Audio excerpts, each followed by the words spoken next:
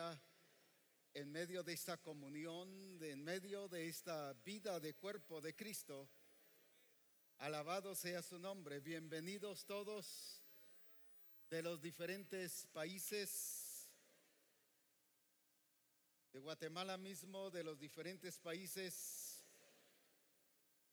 Nos gozamos muchísimo de poder exaltar y glorificar su nombre y verles a cada uno de ustedes.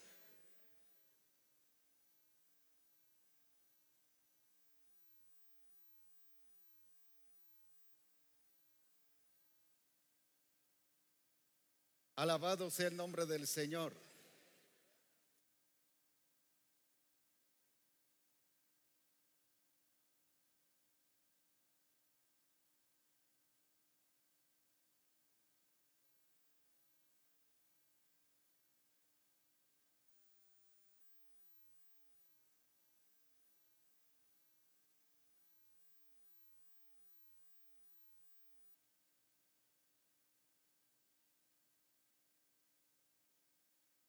Es bueno exaltar el nombre del Señor y bendecirle porque Él es digno de toda alabanza y de toda adoración.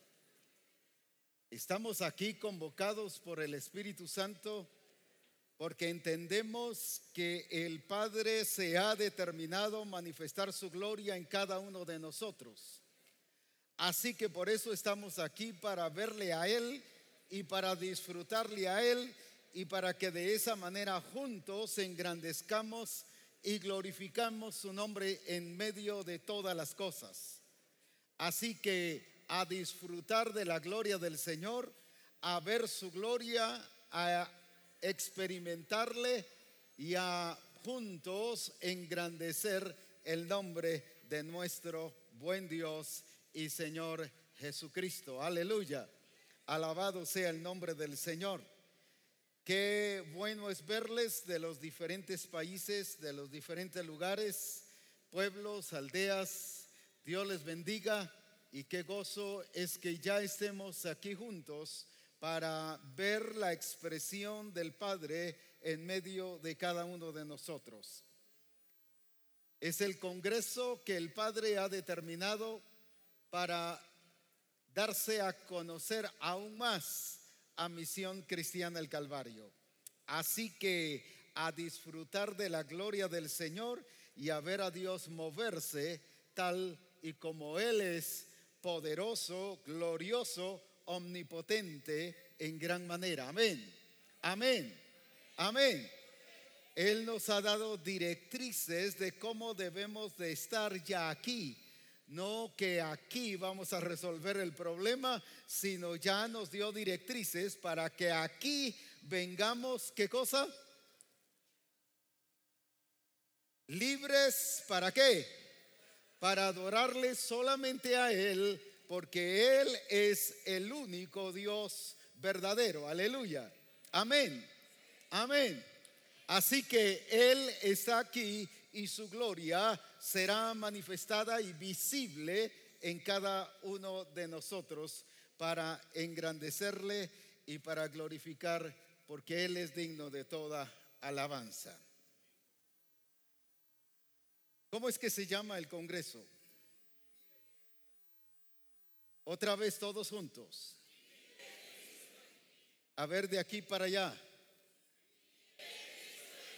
Ahora de aquí para allá. Ahora todos juntos.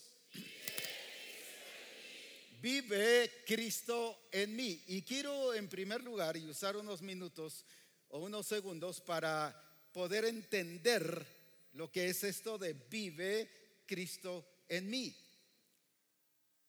En estos días, o más bien ayer, me pasó que estaba comunicándome con alguien, no de la misión, sino alguien incluso que tenía que ver con asuntos migratorios, y me dice: ¿y cómo se llama el Congreso?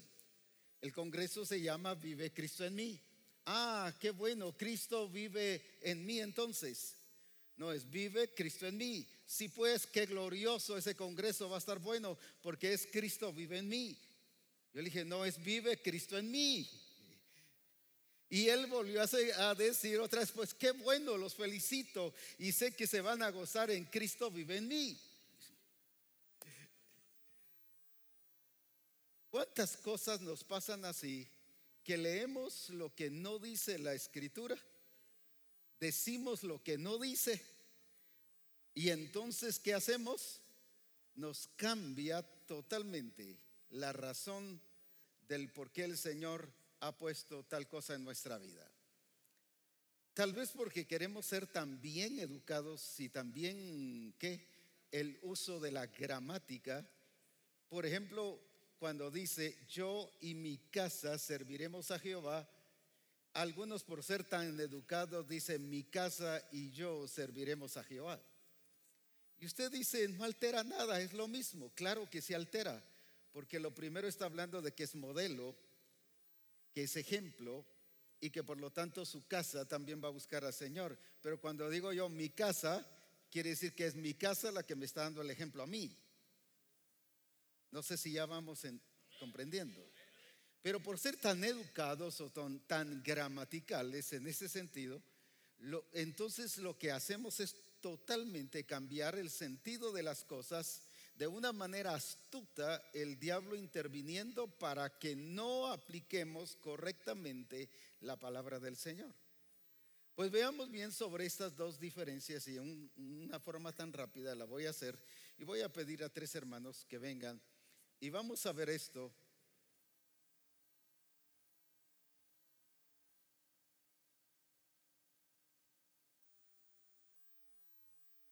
Aquí por favor. Dice, vive Cristo en mí. Ahora, lo que dice generalmente la iglesia, ¿cuál es? Ahora tú vas a pasar para allá y tú para acá. Cristo vive en mí. Y uno dice, gloria a Dios, Cristo vive en mí. Y es cierto, pero no es eso. Es cierto que Cristo vive en mí, pero no es eso lo que está diciendo ahí. Entonces volvamos otra vez al punto original.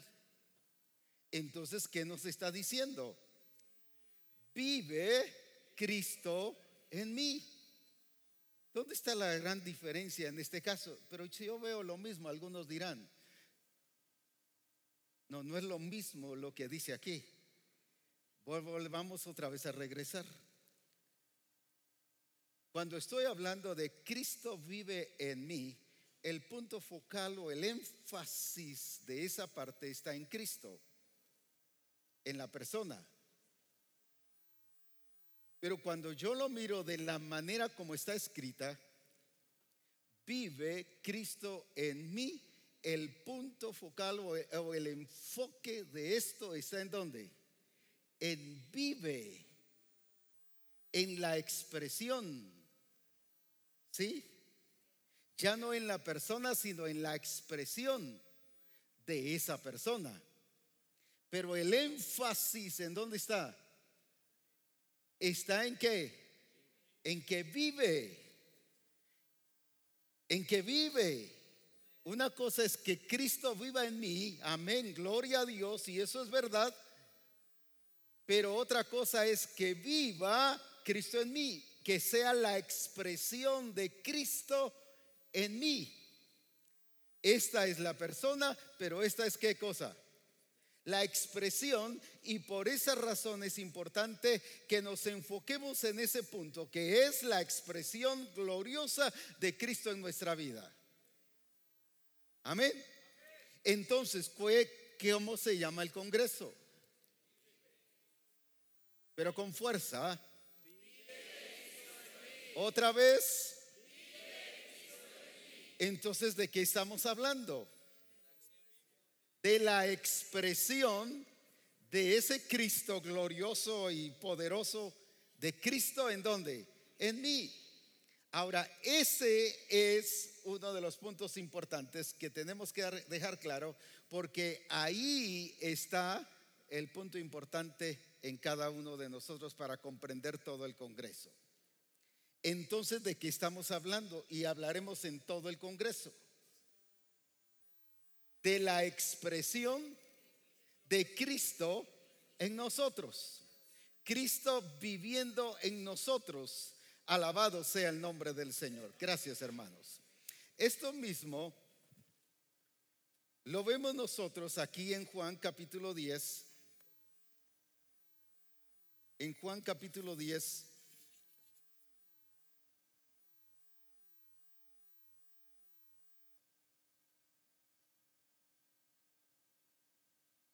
Juan 14:10. ¿Qué dice Juan 14:10? Y si alguien después me lo puede volver a leer en la BTI, por favor, leámoslo aquí primero. ¿No crees que yo soy en el Padre y el Padre, ¿qué dice? En mí. Las palabras que yo os hablo, no las hablo, ¿qué dice? Por mi propia cuenta, sino que el Padre que mora en mí, Él hace las obras. Ahora, si alguien me lo puede leer en la BTI, por favor.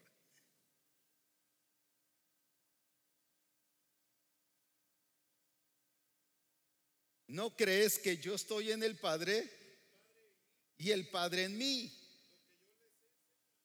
Lo que yo les he enseñado no ha sido por mi propia cuenta. Es el Padre quien realiza sus obras. ¿Qué dice? ¿Qué dice? Viviendo en mí. ¿Por qué Jesús podía hacer las obras? Porque el Padre estaba ¿qué? El Padre estaba ¿qué? A ver, todos aquí por favor. El Padre estaba ¿qué? El Padre estaba viviendo en él. Por eso era que podía expresar al Padre en todos los aspectos. A eso se refiere más vive Cristo en mí. Es Cristo viviendo en nosotros y expresándose y actuando en nosotros. Cristo no es alguien que está, como nos enseñaban antes en la escuela dominical, está en mi corazón guardadito ahí en una cajita y que lo encerramos y cerraban el corazón y ahí está Cristo guardado. No es eso, no es un Cristo inactivo, sino es un Cristo que vivo, pero que está ¿qué? Expresándose, así como dice Cristo, que por qué Él hacía las obras del Padre. ¿Por qué razón? Porque el Padre que estaba en Él era que estaba ¿qué? Viviendo en Él, y que por eso era que hacía las obras. Ahora, por eso es importante que nosotros comprendamos que esto está hablando de expresión. Así como Cristo está diciendo, si yo lo que estoy expresando es lo que el Padre es en mí. Ahora, cuando está diciendo vive Cristo en mí, está expresando el dominio, el control, está expresando a un Cristo que es completo, a un Cristo integral, a un Cristo que todo fue creado por Él, en Él y para Él. Entonces, cuando está diciendo vive Cristo en mí, estamos diciendo que es ese Cristo que tiene ¿qué cosa? El control, el dominio, ¿qué más? El gobierno de todas las cosas, que es el que está en mí. Entonces, cuando Pablo está diciendo eso, ¿qué está diciendo? Está diciendo que ese Cristo es ¿qué cosa? Es soberano, el que gobierna ¿qué cosa? Todas las cosas, que no hay nada que se salga de su dominio, sino todo está bajo su régimen. Y que por lo tanto ese Cristo que vive en mí es el Cristo poderoso y glorioso. Cuando Cristo dice, el Padre que vive en mí, el Padre que está en mí, el Padre que mora en mí, está diciendo es ese Padre que es el dueño y Señor de todas las cosas. El único Dios verdadero es el que vive en mí, decía Cristo. El que tiene el control de todo, el creador de todo, es el que vive en mí. Y a eso es lo que el Espíritu Santo está llevando a Misión Cristiana del Calvario, a revelar a un Dios que es creador de todas las cosas. Es el creador. Cuando estamos hablando, por ejemplo, de Jesús que sana, o de que el Señor sana, estamos hablando sobre un área de Dios. Jesús liberta, estamos hablando otra área de Dios. Jesús bendice, estamos hablando otra área de Dios. Pero cuando estamos hablando que Dios es el creador, estamos hablando de un Dios completo, de un Dios total, de un Dios que ahí bajo esa palabra creador está soberano, está todopoderoso, está ¿qué más? Misericordioso, está ¿qué más? Amoroso, ¿qué otra cosa? Justo, fiel, verdadero. Todo está ¿qué? Contenido ¿en dónde? En la palabra creador. Cuando nosotros leemos la escritura, ¿cómo principia la escritura? En Génesis 1:1.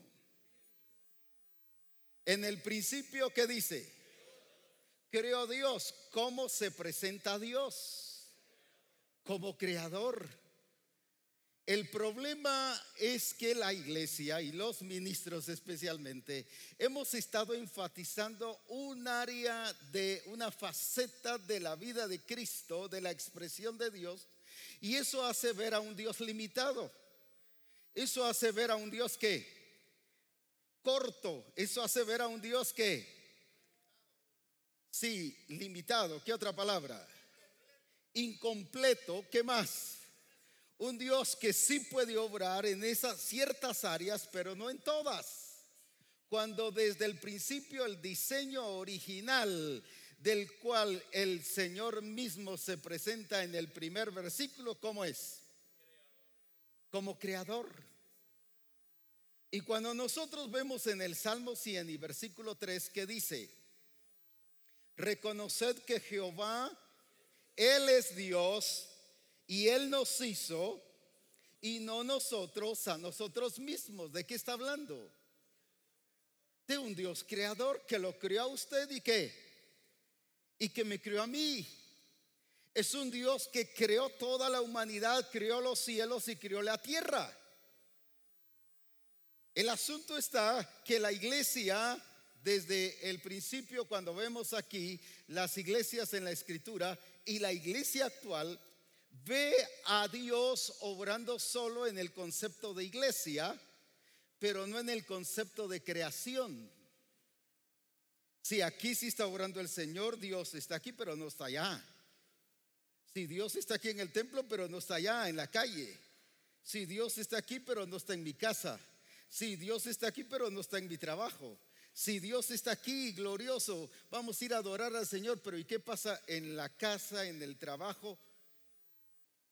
Si también debe ser un lugar de adoración a Dios, no que se la pase así y deje de trabajar, sino a través de su acción correcta de trabajo estará adorando a Dios. ¿Por qué? Porque allí también está Dios. Entonces hemos centrado a Dios o hemos limitado a Dios bajo el enfoque ¿de dónde? Del templo. Y viene el Señor y quita todas esas cosas cuando habla en Hechos. La idea de esa, voy a decir así, de esa, viene el Señor y nos destempliza, hablando del lugar que físico, y nos lleva a las casas, y dice que se reunían en el templo y en las casas de día y de noche. ¿Para qué? Para mostrar que Dios no estaba solo en el templo, sino Dios estaba ¿qué? En todo lugar. En todo lugar. Y que si es de sanidad, solo en el templo. Y que si hay que orar por un endemoniado, solo en el templo. Y hemos dejado de estar, ¿qué cosa? Fuera del templo para encerrarnos en cuatro paredes, que es una de las trampas diabólicas para mantener a la iglesia limitada y bajo un enfoque así. No sé quiénes andan así, ¿verdad? Sí están viendo, pero están viendo ¿qué?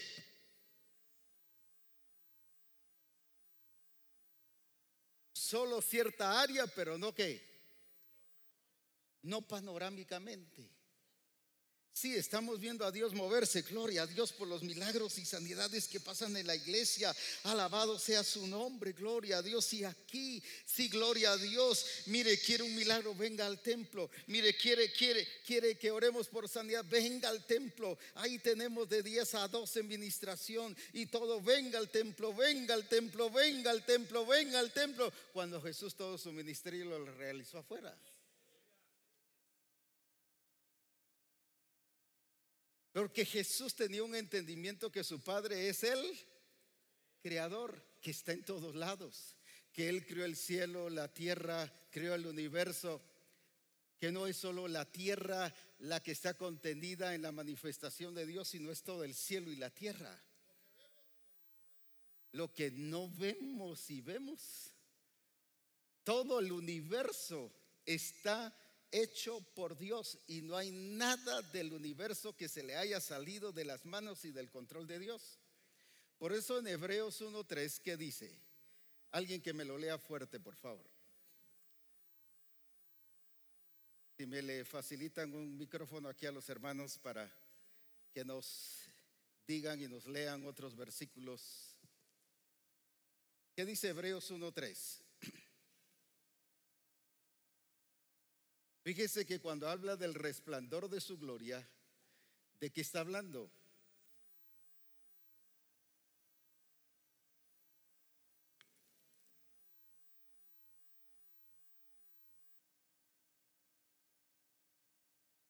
Del resplandor de su gloria está hablando de la expresión. A ver, ¿quién me lee Hebreos 1:3?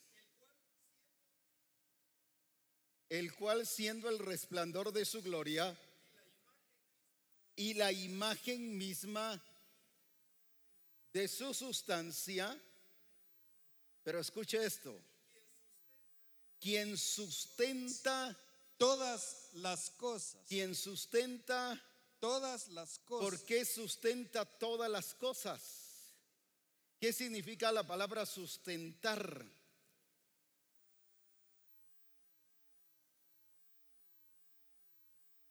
Que da vida, ¿qué más? Que hace posible su existencia. ¿Y quién es el que hace eso? Nada más. Uno que es, ¿qué cosa? El creador. Que es creador.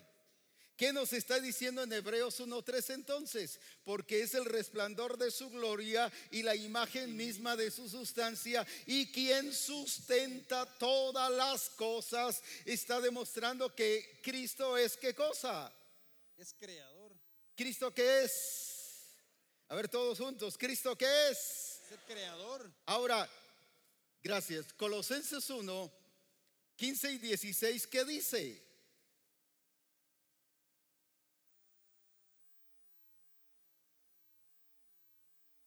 Colosenses 1:15 y 16, ¿qué dice? Él es la imagen del Dios invisible. El primogénito de toda creación. ¿El primogénito de qué? De toda creación. ¿Qué más? Porque en él Porque fueron en creadas él, todas las cosas. porque en él, ¿qué dice? ¿En él qué? Entonces, ¿qué es Cristo? ¿Qué es Dios? El creador de todas las cosas. Ahora veamos entonces que el punto cuando nos está hablando más vive Cristo en mí es la revelación de Dios como creador en nuestra vida, para que sea la iglesia la que le revele al mundo que Dios es el creador de todas las cosas. Porque no solo el mundo ha quitado a Dios de su vida, algunos ateos, otros el humanismo, otros adorando otra clase de ídolos, y la iglesia le ha seguido el jueguito al mundo de sacar a Dios de la creación, cuando todos los seres humanos somos creados por Dios. No dice ir y predicar el evangelio a toda.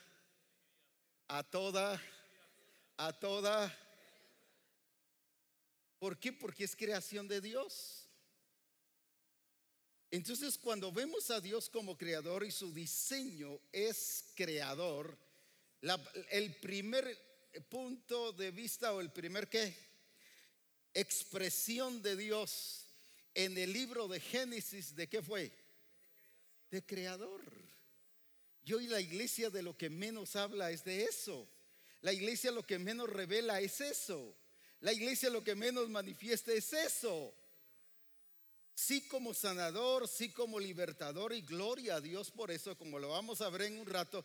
Pero eso solo son, ¿qué cosa? Ciertas áreas, expresiones de Dios, pero no es un Dios completo. No es un Dios total. Pero cuando yo lo presento como creador, ¿qué estoy haciendo? Que es integral, que es completo, que todo está: milagros, sanidades, dominio, autoridad, soberanía, señorío. ¿Qué más? Todo. Todo. Por eso dice que Él es la esencia misma de todas las cosas. Ahora, por eso vive Cristo en mí, que nos revela ese dominio y ese control del Señor en su totalidad. Que ese que vive en mí, que es Cristo, ese se está expresando. Pero ese, ¿quién es?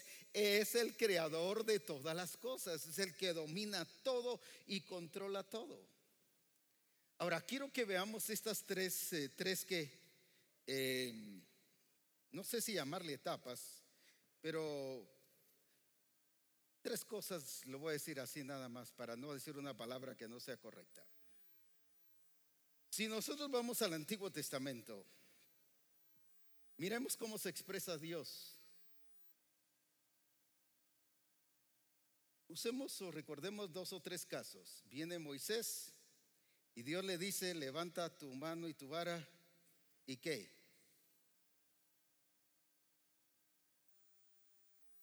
¿Y qué? Y divide el mar. Y divide el mar. Y pasan en seco. Y como dijo un hermano, hasta polvo sacaron cuando pasaron, ¿no?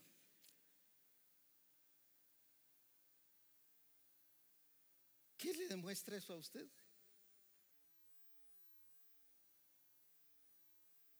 Sí, pero bajo que toda la creación está sujeta a Él. Entonces, ¿qué le quiso demostrar al pueblo de Israel? ¿Que Él es Él? Sí, pero que Él es el creador. ¿Qué? Que domina todas las leyes de la naturaleza, que es el que tiene el control de todo, que gobierna, ¿qué cosa? El cielo y la tierra, personas y animales, objetos y cosas, gobierna todo. Pero el pueblo de Israel no lo entendió así, y por eso se fueron tras los ídolos. Vayamos al caso de Josué.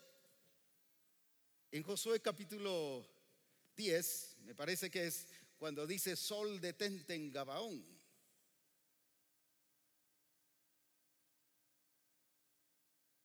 Algunos dicen que fue la tierra la que se detuvo, porque es la tierra la que está rotando.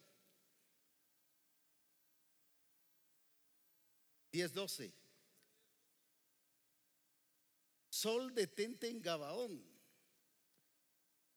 Alguien que lo lea yo otra vez fuerte, porque yo quiero que veamos lo que dice la escritura.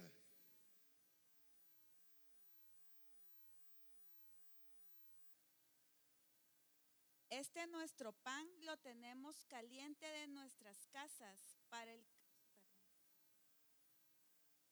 Sol detente, Perdón. ¿qué dice? Perdón, apóstol. Sol detente, ¿qué? En Gabaón. ¿Y qué dice que pasó? ¿Y tu luna qué? ¿Y qué pasó? ¿Y el sol qué dice? ¿Y el sol qué? No dice que fue la tierra. Cuando yo analizo y empiezo a trabajar, bueno, es que la tierra es la que rota y la tierra es que aquí. Ese es análisis. Allí me dice que el sol se detuvo. Y si me dice ahí que el sol se detuvo, es que el sol se detuvo.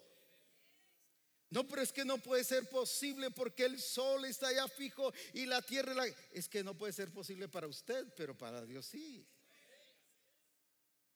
Si Él es el dueño de toda la creación, Él es el que hizo. Amén. Mire, por ejemplo, este reloj yo vengo como yo no lo hice, solo lo puedo limpiar y pulir y que quede bien bonito pero yo no lo puedo reparar, no lo puedo cambiar, no lo puedo restaurar, no lo puedo. ¿Quién es el único que lo puede hacer? El que lo hizo. Él lo puede hacer y deshacer, yo no lo puedo. Si lo deshago me resultan 20 relojes y ninguno trabaja y me sobran todavía repuestos. ¿Por qué? Porque yo no soy el creador, entonces yo no voy a entender ni poder hacer las cosas. ¿Quién es el que podía detener el sol y la luna? Y la escritura dice que el sol se detuvo. Y si la escritura dice que el sol se detuvo, alguien que analice o lógicamente o lo que sea, no le cabe eso. A mí no me va, pues. La escritura dice que el sol se detuvo. Porque fíjese que en el versículo 14, ¿qué dice? Alguien que me lo lea ahí fuerte. Aquí los hermanos quisiera que tuvieran aquí los más. Y no hubo día como aquel, ni antes ni qué, ni después de él. Pero escuche, ¿por qué? Habiendo atendido Jehová a la voz de un Habiendo hombre. atendido Jehová, ¿qué cosa? A la voz de un hombre. Dios atendió, y en otra palabra dice, porque Dios le hizo caso a un hombre, a un ser humano. Hay cosas que las hace Dios, pero hay cosas que Dios quiere hacerlas a través de nosotros, como en el caso de Jesús. Lo envió para Él hacer las obras en Jesús, a través de Jesús. Y ahora viene que Josué y detiene el sol. ¿Pero por qué lo detuvo?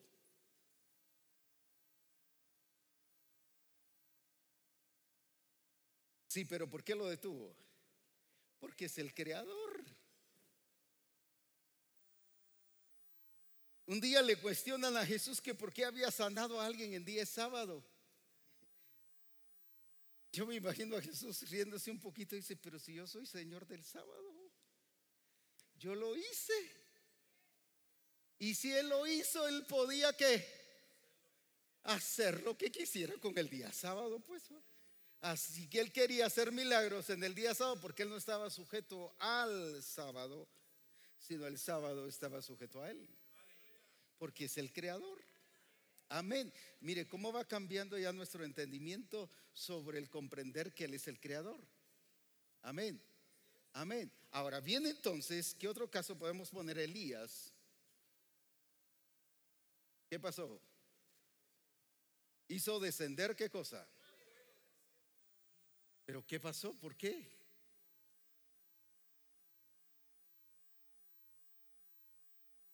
Porque el Señor estaba en él, sí, pero el énfasis de creador. Porque Él era el creador del fuego. Así de fácil, ¿va? El que conteste por fuego, ese es Dios. Pero como solo hay uno, el que contestó es el Dios, pues, ¿va? Amén. ¿Y por qué? ¿Cómo se expresó entonces? Como creador. Y el otro, como era que falso, Baal, no sirve, no funciona, es falso. Como él no es creador, ¿qué pasó? ¿Se quedó qué? Se quedó chato. ¿Por qué? Porque no es creador. Es que el diablo no es creador, el único creador es Dios.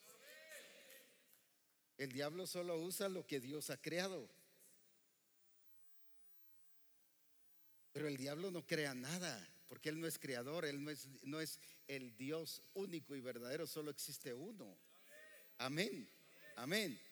Ahora, entonces volviendo a esto, mire, en todo, desde el principio Dios se expresó como creador. En todo el Antiguo Testamento Dios se expresó como ¿qué? Ahora viene Cristo, esa es la segunda faceta que voy a mostrar. Ahora viene Cristo y nos expresa un Dios creador usando su poder en manifestaciones. Pero también nos expresa un Dios creador, es la expresión de esa realidad de Dios. Ahora, ¿dónde vemos a un Dios creador? El agua, transformándola en vino. Si el agua no contiene vino, entonces ¿por qué apareció que era vino? Porque Él creó el vino ahí. Y todos se quedan con la boca abierta. ¡Ah! Y era agua, y ahora ¿por qué vino? Y hasta fue tan específico de poner el mejor vino. ¿Pero por qué? ¿En qué momento metieron uvas y machacaron uvas y qué más hicieron todo el proceso para? No está sujeto a la forma natural. ¿Pero por qué? Porque Él es el creador. Entonces cuando está haciendo, y nosotros solo vimos el milagro de las bodas de Caná, el agua la convirtió en vino, y lo vemos así tan simple. ¿Sabe por qué? Porque el diablo nos está cegando el entendimiento para que solo veamos con simpleza esas grandezas de Dios, cuando lo que Jesús estaba expresando ahí es que es creador. ¿Sí? Amén. Amén. El agua en vino, Dios es milagroso. Es que el poder de Dios se manifestó. No, ahí lo que se manifestó fue su creatividad. Su poder creativo.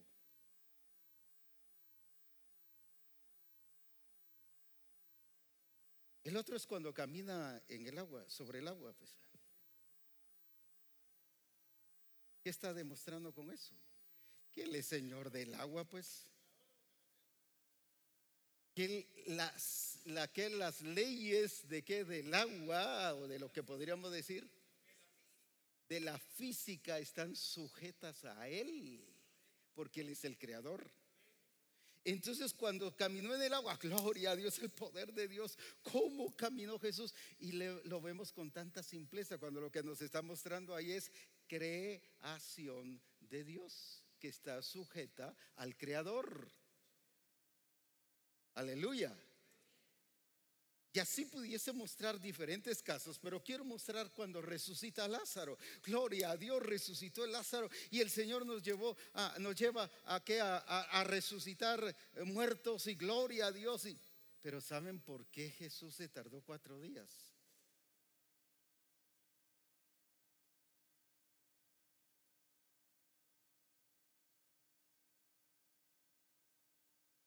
Que no importa lo putrefacto que estuviera, ¿qué?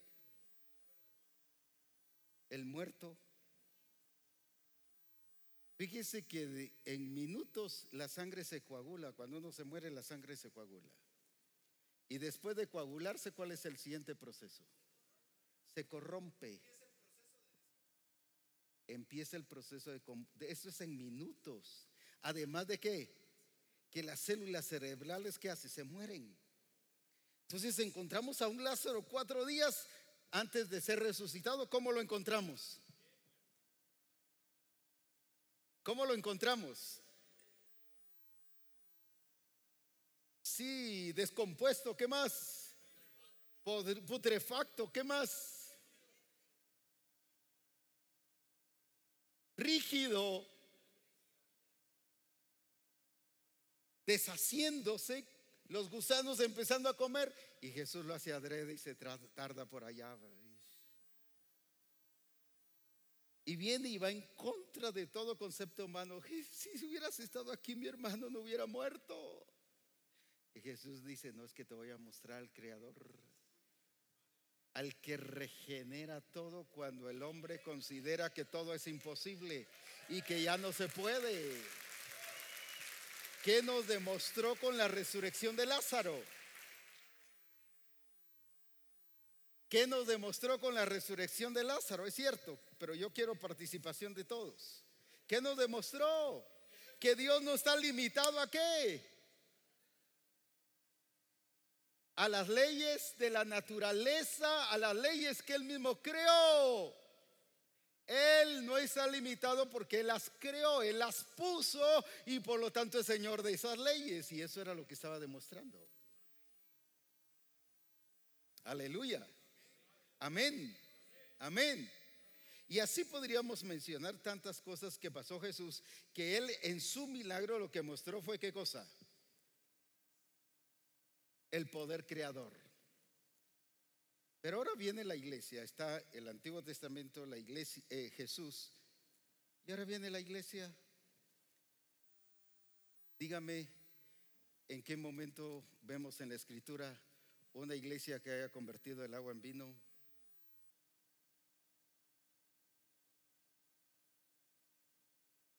Una iglesia que haya multiplicado los panes.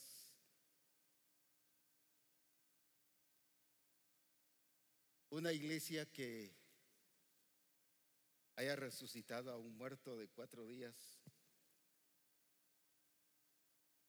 Muéstreme un versículo.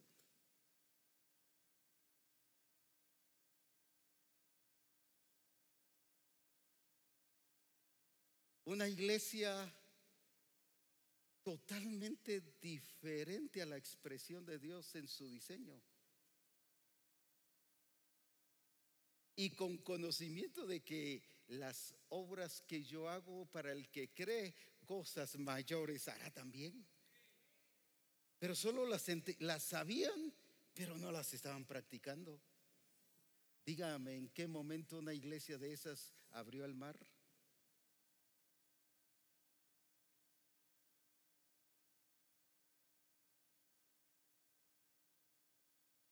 ¿Cuándo una iglesia ha parado el sol? Se enredaron en sus propios pleitos y que no, que vos la, y vas iba a decir que vos la, que eso es aquí, que vos sos allá, que aquí, que el otro, y se enredaron en puras que boberías.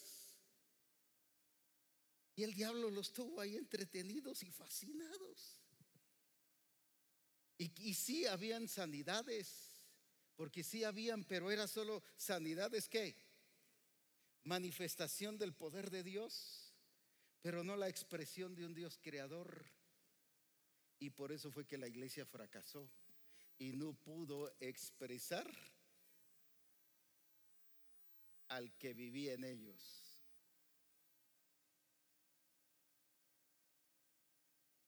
Ahora dígame, ¿qué iglesia está haciendo eso también hoy?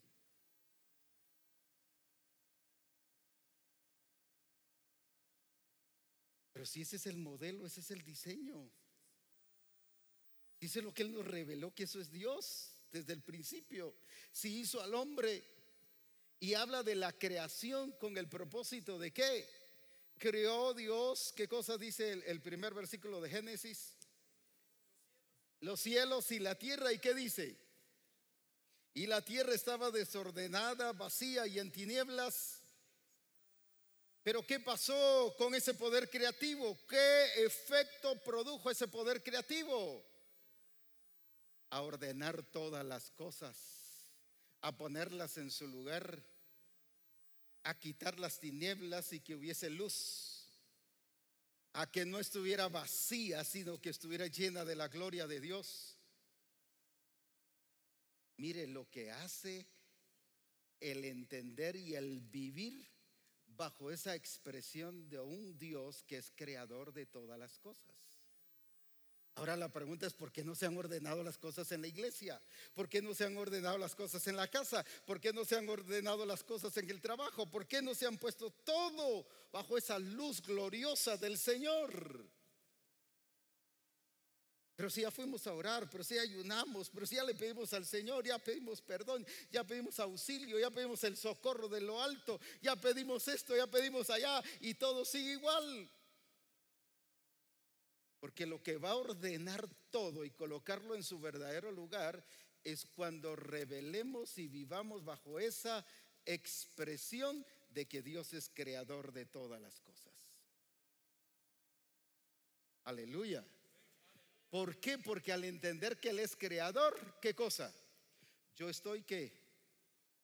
sujeto al Creador.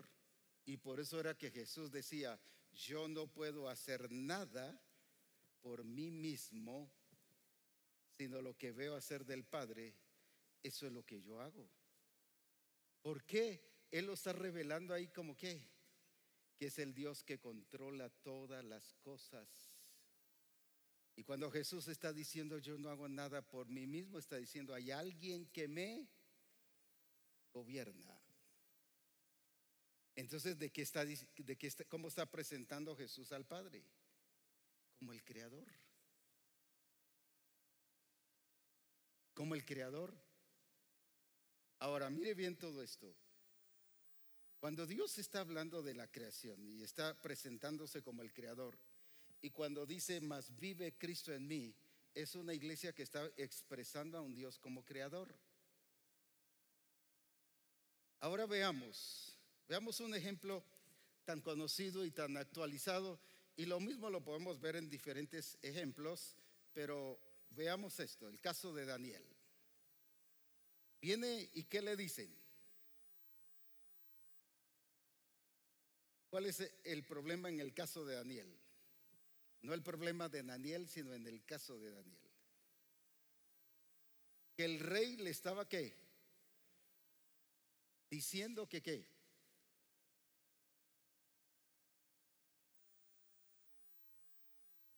Que todo iba a estar centrado en el rey, y que todo aquel que le orara y le pidiera a otro Dios y que no fuera el rey, que iba a ser echado en el foso de los leones. Ahí los sátrapas todos los días, pura calía, presionando y presionando y presionando, y el rey accede y dice y firma. Y viene Daniel y entra, y entonces ¿qué le dice el rey? Que ya no podía hacer nada más para salvarlo, porque dice que el rey trató de salvarlo, de que no entrara al foso de los leones. Y entra ahí, pero dice que entró porque él confiaba en su Dios. Pero ¿qué demostró Daniel en el foso de los leones? Que aún los leones estaban sujetos al Creador. Que los leones mismos reconocían que había un Dios sobre ellos, y por eso le hicieron caso a Dios, estando quietecitos. Y eran hambrientos porque después metieron a la otra gente, y a esos ni habían llegado ahí primero, ya se los habían devorado. Quiere decir que no estaban hipnotizados, no estaban ni drogados, ni anestesiados, eran leones en la realidad de su hambre. Pero ¿qué revela Daniel ahí? A un Dios que no solo poderoso, no solo soberano, sino un Dios que domina todo y que gobierna todo, hasta los leones. Al Dios superior. ¿Qué está entonces revelando Daniel? Sí, la manifestación del poder, Dios es glorioso, sí, pero más que eso, reveló ¿a quién? Al Dios que es creador y que todas las cosas están sujetas a Él. ¿Sabe cuál fue el resultado de eso? Viene el rey y ¿qué hace la declaración? Estoy saltando varios episodios cuando él fue y le dijo: Daniel, Daniel, tu Dios te puedo librar. Todo eso lo estoy saltando. ¿Qué hizo después el rey? Entendió que no solo los leones, sino él como rey estaba bajo el dominio del único Dios verdadero. Ahora yo quiero que vayan conmigo, porque aquí está la aplicación de todo lo que el Señor nos está diciendo hoy. ¿Y qué fue lo que dijo el rey? Adoren a Dios de Daniel, porque Él vive. Él es el Dios viviente. El Dios ese Dios es ese. Es el Dios que permanece para siempre. Mire, un rey pagano confesando eso. ¿Qué más? Su reino no será jamás destruido. ¿Qué está diciendo con eso? Invencible. ¿Y qué más? Otra cosa. Y su reino domina. ¿Qué está diciendo con eso el rey? Sí, pero ¿qué está diciendo con eso? Que domina. Porque es el creador. ¿Qué le reveló Daniel al rey? Ay, que me sanó de una gastritis. No le reveló de eso. Que tenía gripe y me la quitó el Señor. No le reveló eso. Con eso el rey no hubiera hecho nada, aunque era poder de Dios. ¿Qué le reveló entonces? ¿Qué fue lo que produjo ese cambio del sistema, llamémosle así, ese cambio de esa autoridad humana, ese cambio de ese qué, de ese dominio humano? Que revelara a un Dios creador, porque el mismo rey dice: adoren a ese Dios, porque Él permanece para siempre. Su dominio, que dice, es en todas las naciones y en todo lugar, y es para siempre, nunca se va a acabar. ¿Qué estaba confesando entonces el rey? Que Dios es creador, y como creador domina todas las cosas. Pero ¿qué fue lo que le convenció a él y que le hizo cambiar todo un sistema?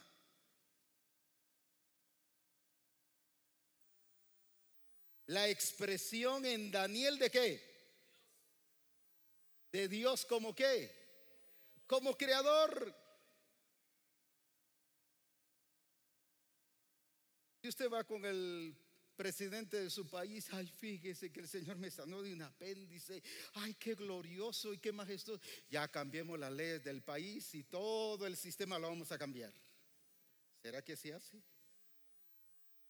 ¿Qué es lo que le va a llevar a los reyes y gobernantes y incluso a las Naciones Unidas y a todas las instituciones que podamos decir, cambiar el sistema y declarar que hay un único Dios verdadero? Sí, pero nuevamente, ¿qué es lo que va a hacer eso? La expresión de una iglesia que le revele a las naciones que Dios es creador de todas las cosas.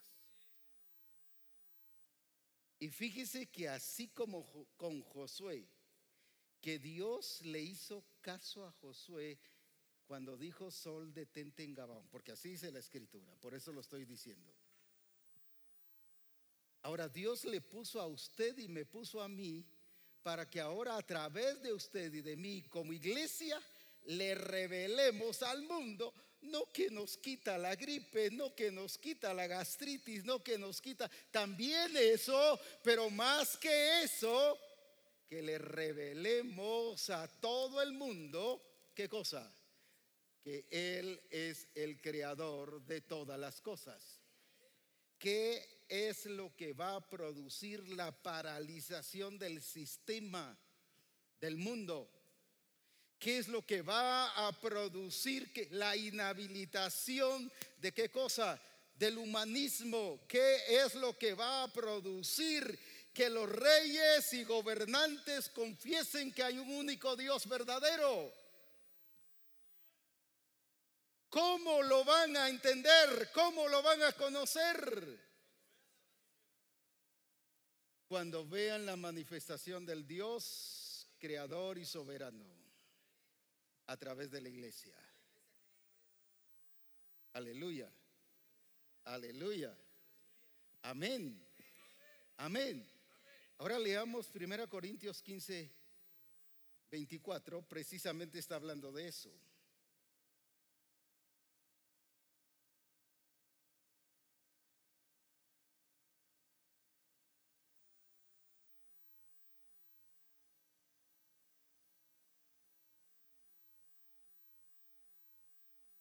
¿Qué dice 1 Corintios 15?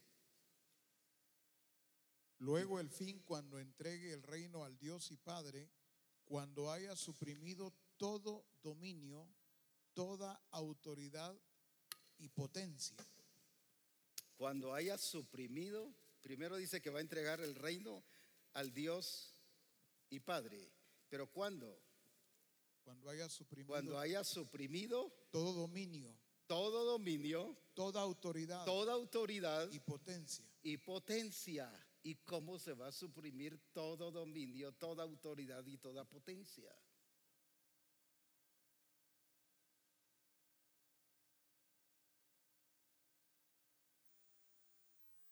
Fíjese, señor gobernante o señor alcalde, señor ministro o rey o quien sea, depende del país donde esté. Yo tenía un dolor aquí en la columna. Algunos dicen en la colita, pero en la columna, pues. Yo tenía un dolor en la columna. Fíjese que el Señor me sanó. Gloria a Dios. Cambiemos entonces y todos reconozcamos al Dios vivo. ¿Cree usted que? Gloria a Dios, porque van a seguir pasando esas cosas. Pero esas no son las cosas que van a cambiar los dominios. ¿Qué más dice ahí? Todo dominio, toda autoridad y toda potencia. ¿Cómo va a cambiar el sistema lo que no pudo cambiar la iglesia de Roma, sino se contagió y se sometió? Por eso les dice, ¿qué cosa? No os conforméis, que en vez de cambiarlo, los cambiaron a ellos y los sometieron al sistema. Y por eso era que vivían como los del mundo. Lo mismo la iglesia de Éfeso dice que vivían como los gentiles y no según Cristo. O sea, se sometieron al sistema en vez de cambiar el sistema. Y Dios ha puesto y dice que el reino de Dios será entregado de parte de Cristo al Padre. Pero ¿cuándo? Cuando todo dominio, cuando toda autoridad y qué más, y toda potencia, aquí no importa si es Irán, si es Estados Unidos, si es Rusia, si es China o la potencia que hoy en día se conozca, no importa, tendrán que reconocer que hay un único Dios verdadero.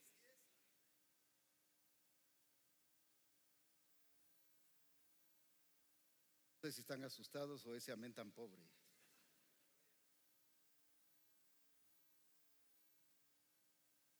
Es que Dios ha puesto a la iglesia para eso. Porque dice que puso todas las cosas ¿bajo qué? ¿Bajo qué? ¿Bajo qué? Y esto es el vivir y el expresar a ese Cristo como creador que va a hacer someter a todo principado y potestad y todo lo que gobierna en este mundo bajo el señorío de Jesucristo. ¿Cómo entonces vamos a cambiar los sistemas? Ay, apóstol, saber si se irán a cambiar. Déjeme decirle que sí. Primero aquí dice que será entregado el reino. Y si dice que será entregado el reino, ¿qué va a pasar? Que sí va a pasar. Segundo, ¿qué? En Apocalipsis, ¿qué dice?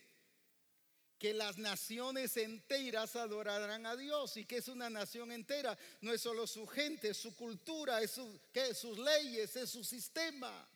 Toda la nación se rendirá al señorío de Dios. Eso dice la Escritura. Si todas las naciones adorarán al Señor, ¿qué significa eso? No está hablando solo de su gente. Está hablando de qué? De su gobierno. ¿De qué más? De su sistema. Aunque sea un sistema que el peor del mundo, tendrá que reconocer el señorío de Jesucristo. Ahora, ¿eso va a pasar? Entonces, si eso va a pasar, y ahí dice que sí va a pasar, también me dice que sí va a pasar que una iglesia se levanta en su nombre, con la vida de Cristo en ella, expresándola para dar a conocer a un Cristo que es, ¿qué cosa? El creador de todas las cosas, que tiene el dominio, el señorío, y que todo principado y potestad, toda potencia, toda potencia. Y cuando le dice potencia, ¿de qué está hablando? sea económica, sea armamentista, sea qué más, ideológica, sea qué otra cosa, espiritual, sea lo que sea, será sometida al poder de Dios. Aleluya, aleluya. Ahora, viene Cristo, sanó al paralítico, pero también hizo milagros creativos. Sino cuando dice que sanó a los mancos, ¿qué significa eso? Que creó esa mano. Y el otro ahí con su mano, no la tenía. ¿Pero qué pasó? Magia, no. Es que él domina contra las leyes ¿de qué? Físicas que estableció en nuestro cuerpo. Porque Él es el creador. Aleluya. Ahora dice Cristo, porque cosas mayores que estas harán. Y algunos porque ya sanó un cojo, cosas mayores harán, gloria a Dios. El Señor cumpliendo su palabra. Si eso lo hizo. Y dice que cosas mayores que estas harán. Sanó a un muerto de 4 días. Ya, porque sanó, tenía 2 horas de vida o 2 horas de muerto, perdón, y que por eso resucitó y gloria a Dios. Y no, cosas mayores que estas harán. Al que a usted le presenten va a tener 80 días, pero ahí va a manifestar la gloria de Dios. ¿Cuál era la diferencia de 4 días a 80 días? No había ninguna. Podía el Señor haberse tardado 8 días, podía el Señor haberse tardado 30 días, que de todas maneras hubiera resucitado a Lázaro. Y a usted le van a presentar casos así, pero de todas maneras lo va a resucitar. Lo va a resucitar. Porque vive Cristo en quién. No soy yo haciendo los milagros, sino Jesús que dijo, es el Padre en mí, porque Él vive en mí. Entonces, para que sucedan esas cosas que portentosas, para inhabilitar al gobierno, para inhabilitar al sistema humanista, al sistema del mundo que está yendo en contra de todo lo de Dios, ¿cómo vamos a lograrlo? Cuando se levante una iglesia donde Cristo esté siendo expresado por la iglesia y que pueda decir, vive Cristo en mí, y de esa manera manifestar la gloria de Dios. Aleluya, aleluya. Aquí hay hermanos, por lo menos hay más de 2 casos que están aquí. Llegan, quisieron asaltarlos, les ponen la pistola y no se disparó. Está cargada y no se disparó otra vez. Es que cuando estamos en el Señor, Él nos está expresando con eso que Él tiene control aún de qué. Ahora cuando le disparan y se muere es porque el Señor quiere que se muera, pues. Sí. Lo está usando como instrumento a esa persona para llevárselo a su presencia. Pero están pasando cosas así. Y mire lo glorioso que nos pasó en la villa. Eso ya lo vivimos y ahí está asistencia apostólica de testigo. Estábamos en ese lugar adorando al Señor, haciendo una fogata. El profeta César ya había dicho que Dios iba a obrar como a nivel como una mano y que iba a manifestar su gloria. No cuento todo eso porque solo es parte de a lo que quiero llegar. Cuando levantamos nuestros ojos vemos una nube, y no solo uno, lo vimos todos, en señal de una mano. Qué glorioso el Señor moviéndose. Nos dijo aquí de una mano y allá en la nube estaba con una mano. Pero al ratito se fue la mano. Y de repente vimos la luna. Y vi la luna así. Qué luna tan preciosa, Dios alumbrándonos ahí en esa parte. Y en eso llega otro de los hermanos que estaba ahí y me dice, mire, ¿ya vio la luna? Sí, le digo, ahí está. Y junto con las nubes que tenía cercanas, ahí estaba. Al rato llega otro como a los 5 minutos y me dice, ¿ya vio la luna? No se ha movido. Me dice, ahí está. Sí, pues ahí está. Las nubes también se detuvieron. Y 20 minutos, la luna ahí está y las nubes ahí también. Ni las nubes se movían. Y la luna se ve, debido a la rotación de la tierra, ¿qué pasó? Se ve que la luna es la que se mueve, pues. Pero ahí estaba. Y pasaron cerca de 45 minutos y la luna ahí. Y las nubes ahí. En ese ratito lo vimos como una manifestación del poder de Dios y dándonos señal que estaba ahí. Pero ahora entendiendo este mensaje, ¿qué nos estaba diciendo el Señor? Yo, el Creador, estoy aquí. El que puedo detener los cielos, la tierra, la luna, las nubes, todo lo puedo detener. Yo soy el que estoy aquí. Alabado sea su nombre. Si le decimos a cualquier, ¿cómo se llaman esos que estudian la luna y el sol? Los astrólogos, gracias. Si le contamos, esto no lo cree, dice, eso es cuento. Comieron muchos frijolitos o muchos tacos. Pero lo vimos todos. Y los vimos esos 45 minutos que ahí estuvo. Pero ¿qué se estaba revelando él? En ese ratito lo entendimos todos gozosos. Qué tremendo, gloria a Dios. Pero ahora entendiendo todo esto que el Señor nos quiere revelar, ¿qué nos está diciendo? Él es el creador y que le revelemos como el creador. Lo que ha hecho falta es una iglesia que haga esto, pero a partir de aquí vamos a salir con esto. Vive Cristo en mí.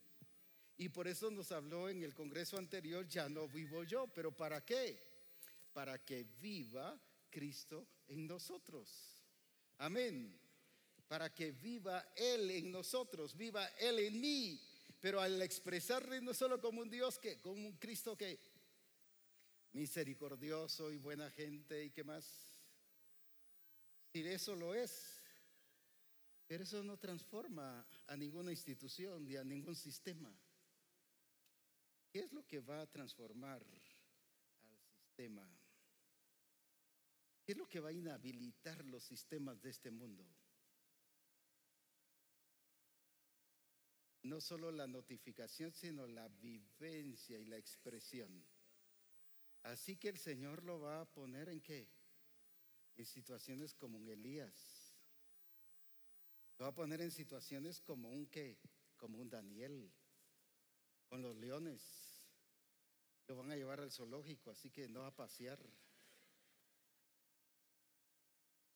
A contarle, mire el leoncito, y un leoncito así más dormilón que saber qué otra cosa. Porque cuando uno va al zoológico casi solo dormido los encuentra. No, vamos a ser enfrentados a esas situaciones reales. Esas situaciones reales. ¿Para qué? Para demostrar el poder de Dios. Pero si hoy no le puede demostrar el poder de Dios para que le resuelva el problema de su ¿qué? De su trabajo. No le puede mostrar el poder de Dios ni siquiera a los hijos, de que le ha dado todo bajo su dominio y bajo el control de la iglesia sobre la familia.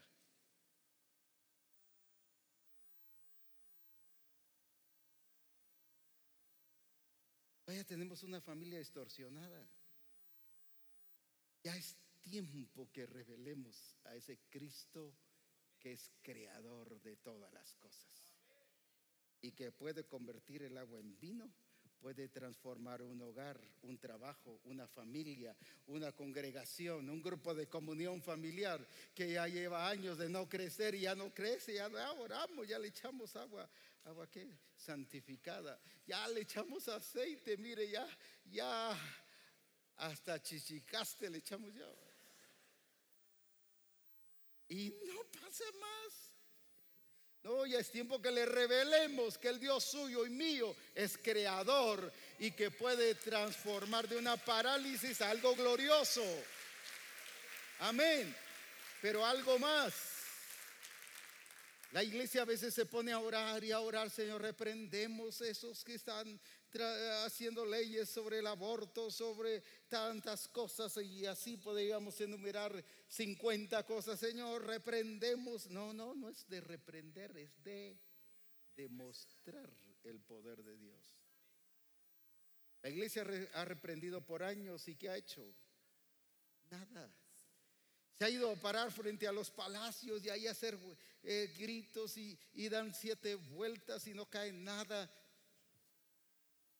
No es eso. Jesús no se puso a dar vueltas. Jesús se puso a expresar al Padre. Las obras que yo hago es porque Él vive en mí. Y ahora usted y yo vamos a decir: las obras que estamos haciendo como Misión Cristiana el Calvario es porque vive Cristo en mí. Es porque vive Cristo en mí. Es porque vive Cristo en mí. Aleluya, aleluya. Pero para eso nos va a poner a hacer cosas que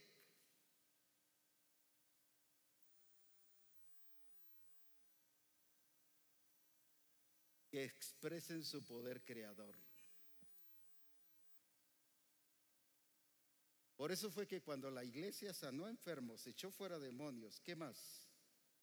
Evangelizó, ¿qué más? Ayúdenme, por favor, la iglesia que está en la escritura.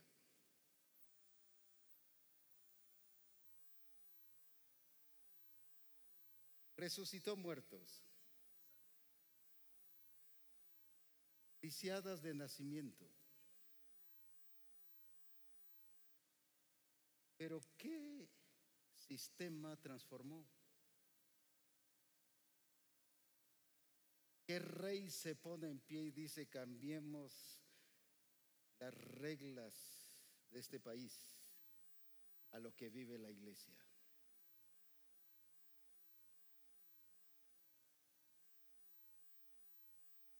Por eso Dios nos trajo aquí para este congreso. Vive Cristo en mí. Y nos trajo para que usted y yo seamos la revelación de Él. Y que las obras que Él hace es porque vive Cristo en mí. Amén. No soy yo el que hago las obras. No soy yo el que sano. No soy yo el que ¿qué? El que liberto. Es Él en mí. Porque ya no vivo yo, ahora vive Cristo en mí. Y por eso es importante todo lo que el Señor viene haciendo en nuestra vida. Y quiero que oigamos esta, o leamos esta, o que solo oigan esta versión. Aquí me pusieron versión de Message. No puedo hablar inglés, pero por lo menos así es. Pero está traducida al español. Dice: los que piensan, está en Romanos 8, 5 al 9. Pero está en esta versión llamada así que mencioné. Los que piensan que pueden hacerlos por sí mismos terminan obsesionados con medir su propio músculo, su músculo moral, pero nunca se ponen a ejercitarlo en la vida real. Aquellos que confían en la acción de Dios en ellos encuentran que el Espíritu de Dios está en ellos, viviendo y respirando a Dios. La obsesión consigo mismo en estos asuntos es un callejón sin salida. La atención a Dios nos lleva a lo abierto, a una vida espaciosa y libre. Enfocarse en uno mismo es lo opuesto de enfocarse en Dios. Cualquiera que esté completamente absorto en sí mismo ignora a Dios. Termina pensando más en sí mismo que en Dios. Esa persona ignora quién es Dios y qué está haciendo, y no le agrada a Dios los que lo ignoran. ¿Qué nos está diciendo en esta versión? Nos está hablando de que ese Dios que se mueve y que actúa en nosotros es el Dios que vive y respira, que actúa en nosotros y que vivimos en Él, y es Dios viviendo y respirando. ¿Qué significa eso? Existiendo en nosotros. ¿Por qué? Porque vive Cristo en mí. Y cuando yo sigo ministrando al nivel de que yo soy el que estoy haciendo las obras, entonces no ha sucedido, ¿qué cosa? El ya no vivo yo, pero ahora el Señor quiere que expresemos vive Cristo en mí y que empecemos ya a demostrarle al mundo que Él no puede solo parar. Y fíjese lo que ha hecho la iglesia. Todo lo ha simbolizado. Mire, así como los muros de Jericó cayeron, así los muros de su vida van a caer. Así los muros de su matrimonio van a caer. Así los muros de qué, de su negocio van a caer. Así que, y él ora y gloria a Dios, los muros cayeron, gloria a Dios. Ahí está hablando de muros reales. Muros reales cayeron, sujetos al dominio y a la autoridad de Dios. Se vinieron para abajo. Amén. No era simbólico. Por fe, hermano, crea que el muro se vino para abajo y no pasó nada. No, ahí se vinieron así que literalmente. Es que, hermanos, hemos dejado de vivir esa vida real y verdadera en Dios. Está sano, hermano, está sano, gloria a Dios, está sano. Ay, gracias, hermana, gracias. Ahí voy a ir creyendo. Tal vez al llegar a mi casa ya camino. No, va enfermo, no va sano. No va sano, no, pero por fe, hermano, por fe, nada que por fe. Eso no es. Los muros cayeron. Los leones estaban, mire, los leones que vengan contra su vida. Su hermano, su papá, su suegra, allá va. Esos leones, mire, serán detenidos y no, dejemos ya de qué, de espiritualizar tanta cosa. Esos leones que le están afectando su vida se van, no, mire, lo va a poner bajo control y amén, dice la iglesia. No, eran leones reales. Y a usted y a mí nos van a poner ante esas situaciones reales. Gracias por los 3 amenes y aleluyas. Nos van a poner ante esas situaciones. Nos van a poner ante esas situaciones. Misión Cristiana del Calvario, vamos a ser enfrentados a eso. ¿Sabe por qué? ¿Sabe para qué? Porque el Señor dice que Él va a entregar su reino y todo dominio, toda autoridad y toda potencia ha sido puesta bajo la planta de sus pies. Dios nos ha puesto para cumplir su propósito. ¿Y cuál es su propósito? ¿Cuál es cumplir su propósito? Sí, pero ¿cuál es cumplir el propósito? Es que usted y yo coloquemos todo dominio, toda autoridad y toda potencia. ¿Qué? ¿Dónde?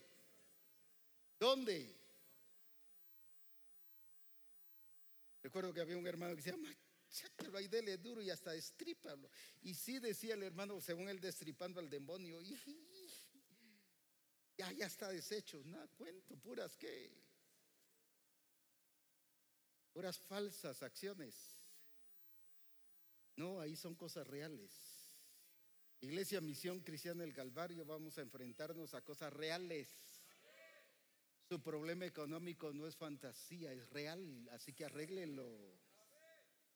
Demuéstrele a las naciones que hay poder de Dios, porque ya ha sido destruido el ídolo de pobreza, el ídolo de escasez, el ídolo de mediocridad, y nos debemos levantarnos en el poder de Jesucristo a demostrar que es el único soberano Dios. Aleluya, aleluya.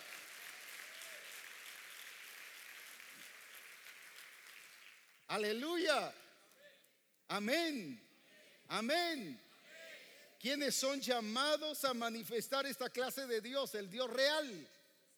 No el Dios místico, no ese Dios que espanta moscas, no, es el Dios vivo y real que responde bajo esa realidad de su poder para que el dominio del sistema, el dominio de cualquier sistema humanista que va en contra del plan de Dios y todo lo que vaya, todo lo que es carne, se someta a la autoridad de Dios. Es que yo como esposo no puedo, mire, estoy luchando, me cuesta, pero ahí déjeme 5 años por favor más para que yo vaya cambiando. No, hombre, está dominado, pero usted ha sido llamado a poner al enemigo bajo la planta de sus pies. Eso se traduce en nuestra vida personal exitosa y victoriosa, en todo sentido: salud, financiero, ¿qué más?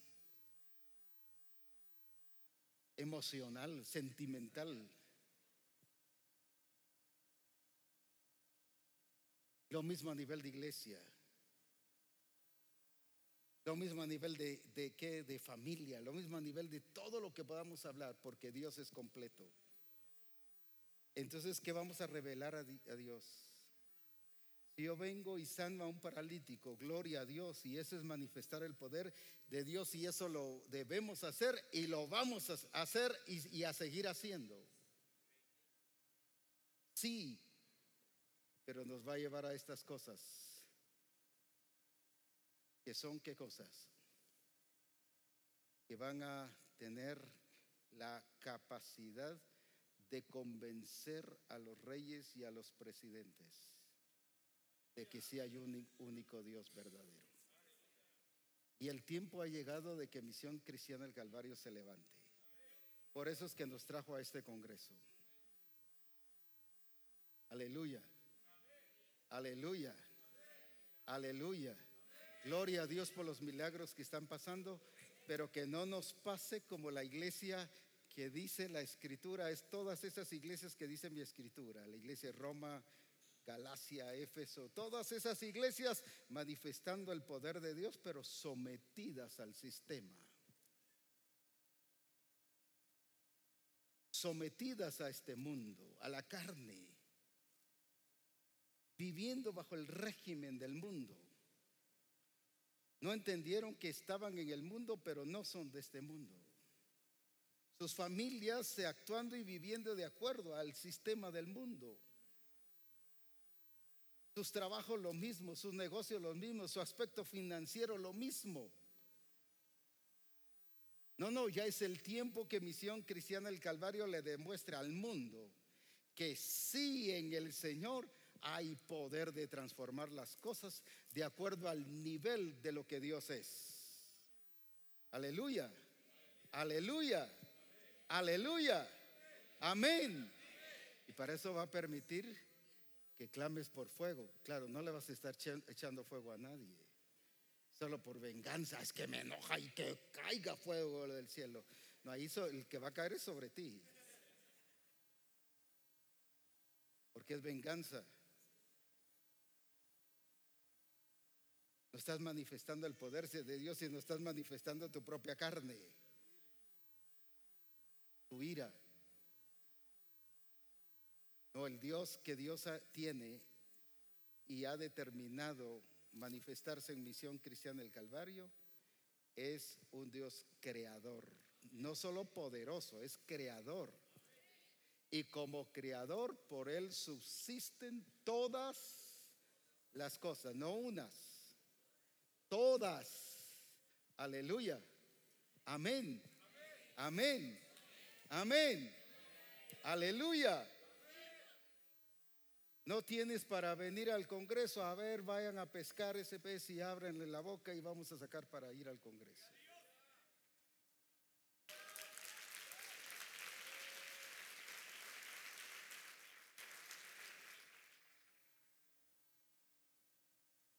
Aleluya. Sí. ¿Cuántas cosas pudiésemos demostrar de todo esto? Que ya es el tiempo que las naciones, estoy hablando de cultura y cualquier sistema que haya dentro de su país,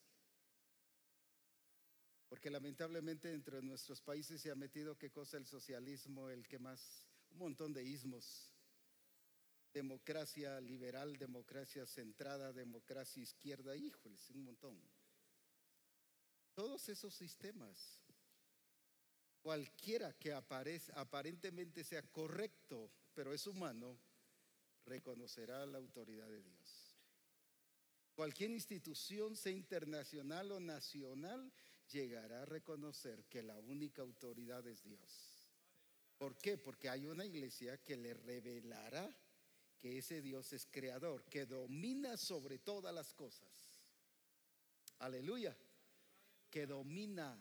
Y si Él domina y Él está en usted, ¿qué?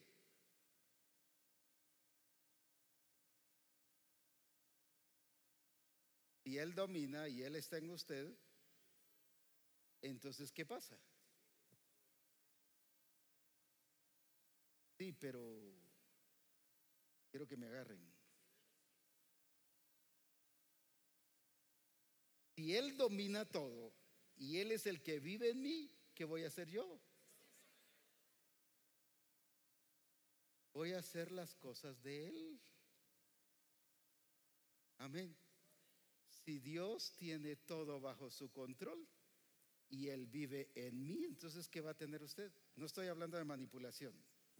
Que ahora llegue la esposa: marido, te sujetas y te voy a poner bajo mi control. Así que algunos, aunque no se lo digan, lo hacen, ¿verdad? Y como dice aquel dicho, aquel última palabra: lo que tú digas, mi amor. No, no es eso. ¿Qué significa tener todo bajo control? Que no va a haber nada. ¿Que qué? Sí, pero no va a haber nada que qué, que nos saque del propósito de Dios. Hay una tormenta y ¿qué va a pasar? ¿Qué debe pasar?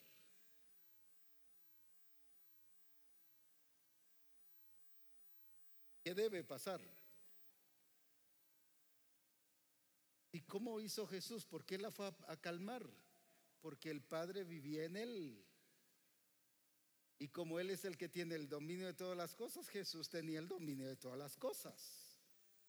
Amén. Entonces, ¿cómo está usted actuando en todas las cosas? Gracias por ese silencio. ¿Cómo estamos actuando? Para eso nos está llevando el Señor.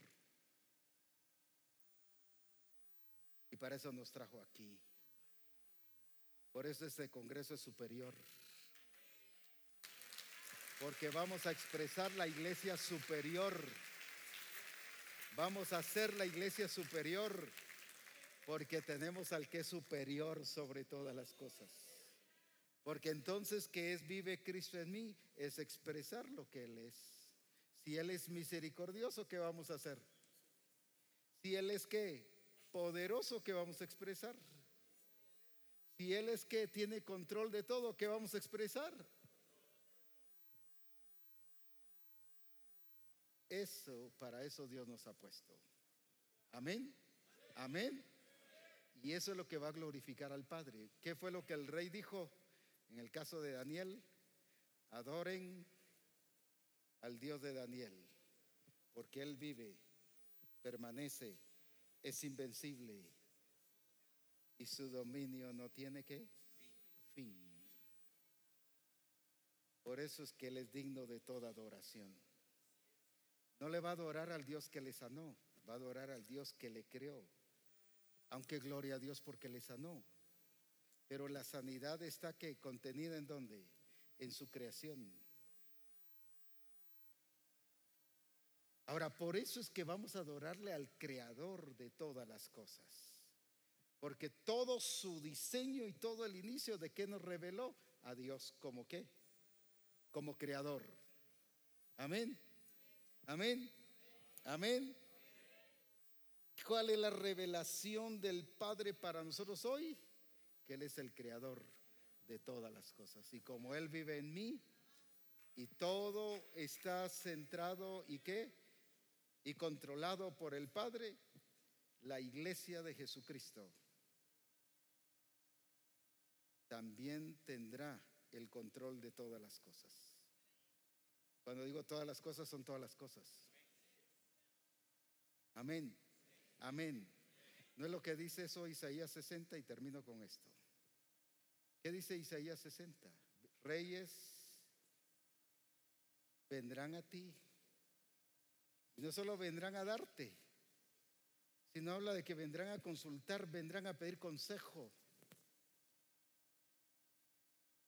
Se mamarán de ti. ¿Qué significa eso? Que serán alimentados, serán ¿qué? Dirigidos. De las diferentes naciones vendrán a ti.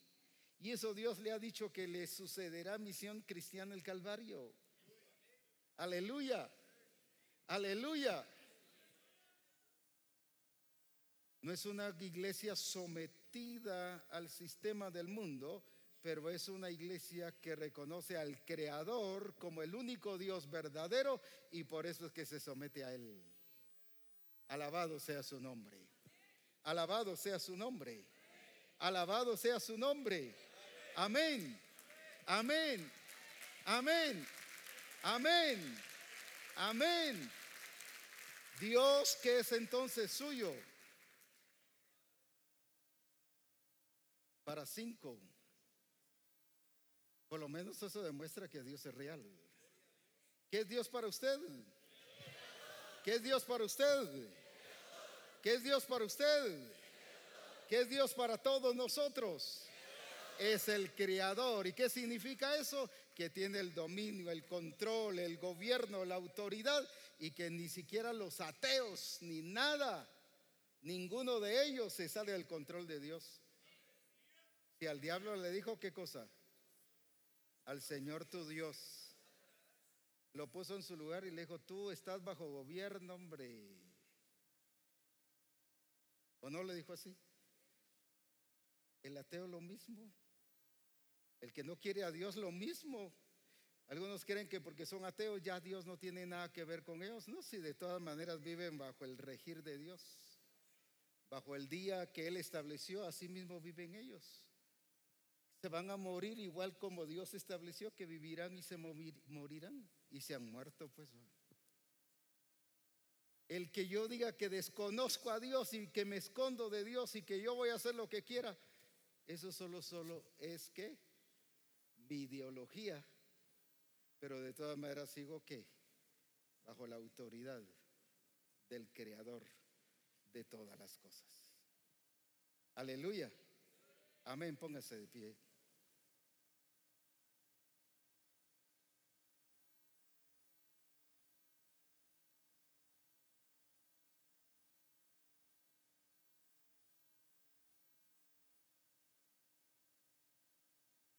Vive Cristo en mí. Es la expresión del Dios creador, su manifestación en mi vida.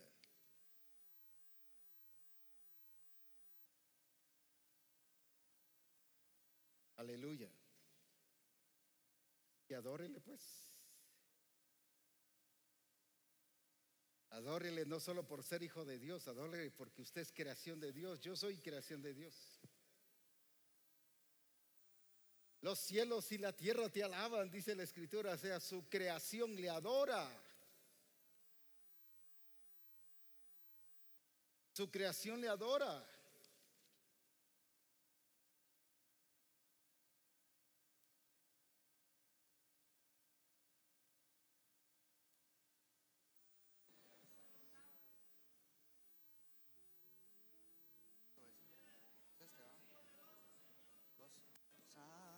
Santo, santo, santo, Señor de gloria.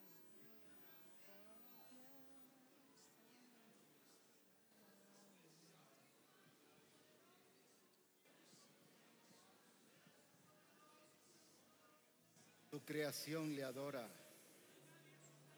Usted y yo somos creación de Dios. Su creación le adora. No solo su iglesia, sino su creación.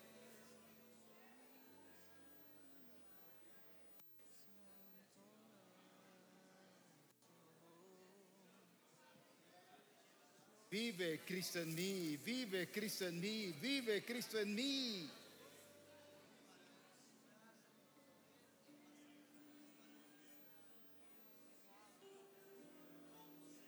Vive Cristo en mí, aleluya.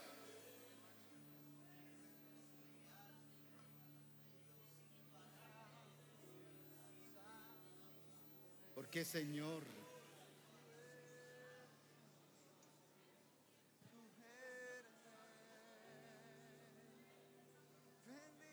Porque, Señor, es que el Creador,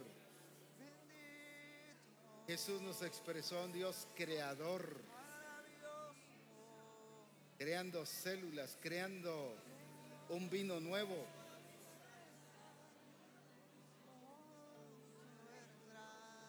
Aleluya. El vino no fue llevado, el vino fue creado.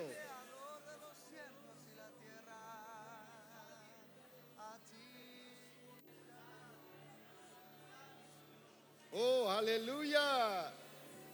Por eso es que hay que adorarle a Él. Por eso es que es digno de toda gloria, porque es el único Dios verdadero.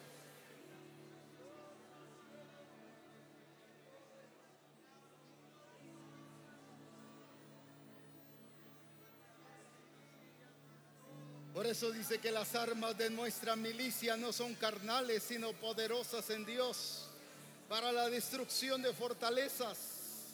Alabado sea su nombre. Aleluya. El tiempo de esa manifestación de Dios como creador ha llegado. Alabado sea su nombre, porque Él se ha determinado a expresarse tal como Él es. Alabado sea su nombre.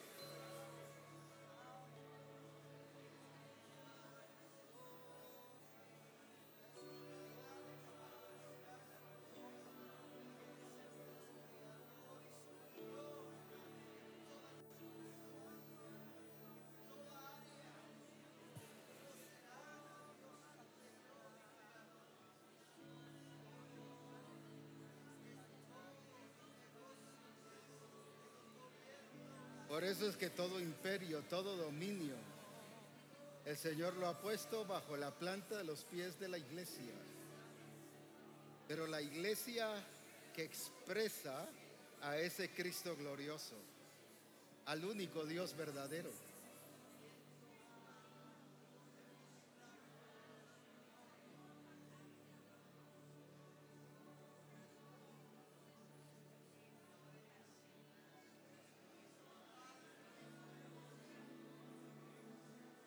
Oh, aleluya.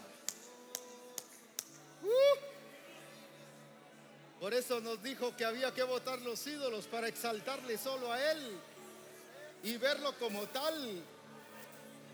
Aleluya. Sin estorbos, sin barreras, sin límites. Porque verlo solo a Él, creador, tal como Él es, completo. Aleluya.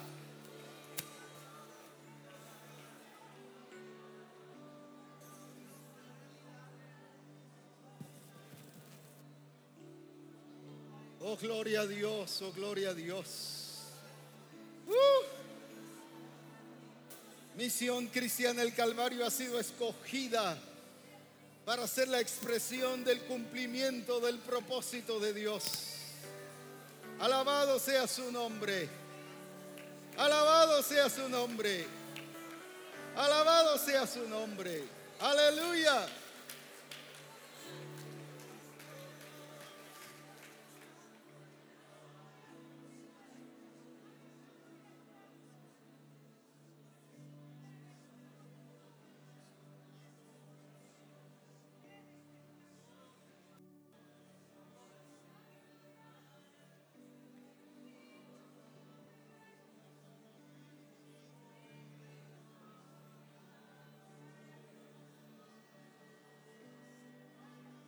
Ezequiel no solo oró por uno de 4 días. Ezequiel oró por gente que había muerto años y años porque eran huesos secos. Y secos en gran manera, dice, o sea, tenían tiempal. Pero ahí mostró Dios que es creador y que domina aún esa sequedad de vida para convertirla en vida. Aleluya. Aleluya, aleluya. Ese es el Dios tuyo y el mío. Es el Dios de Misión Cristiana el Calvario.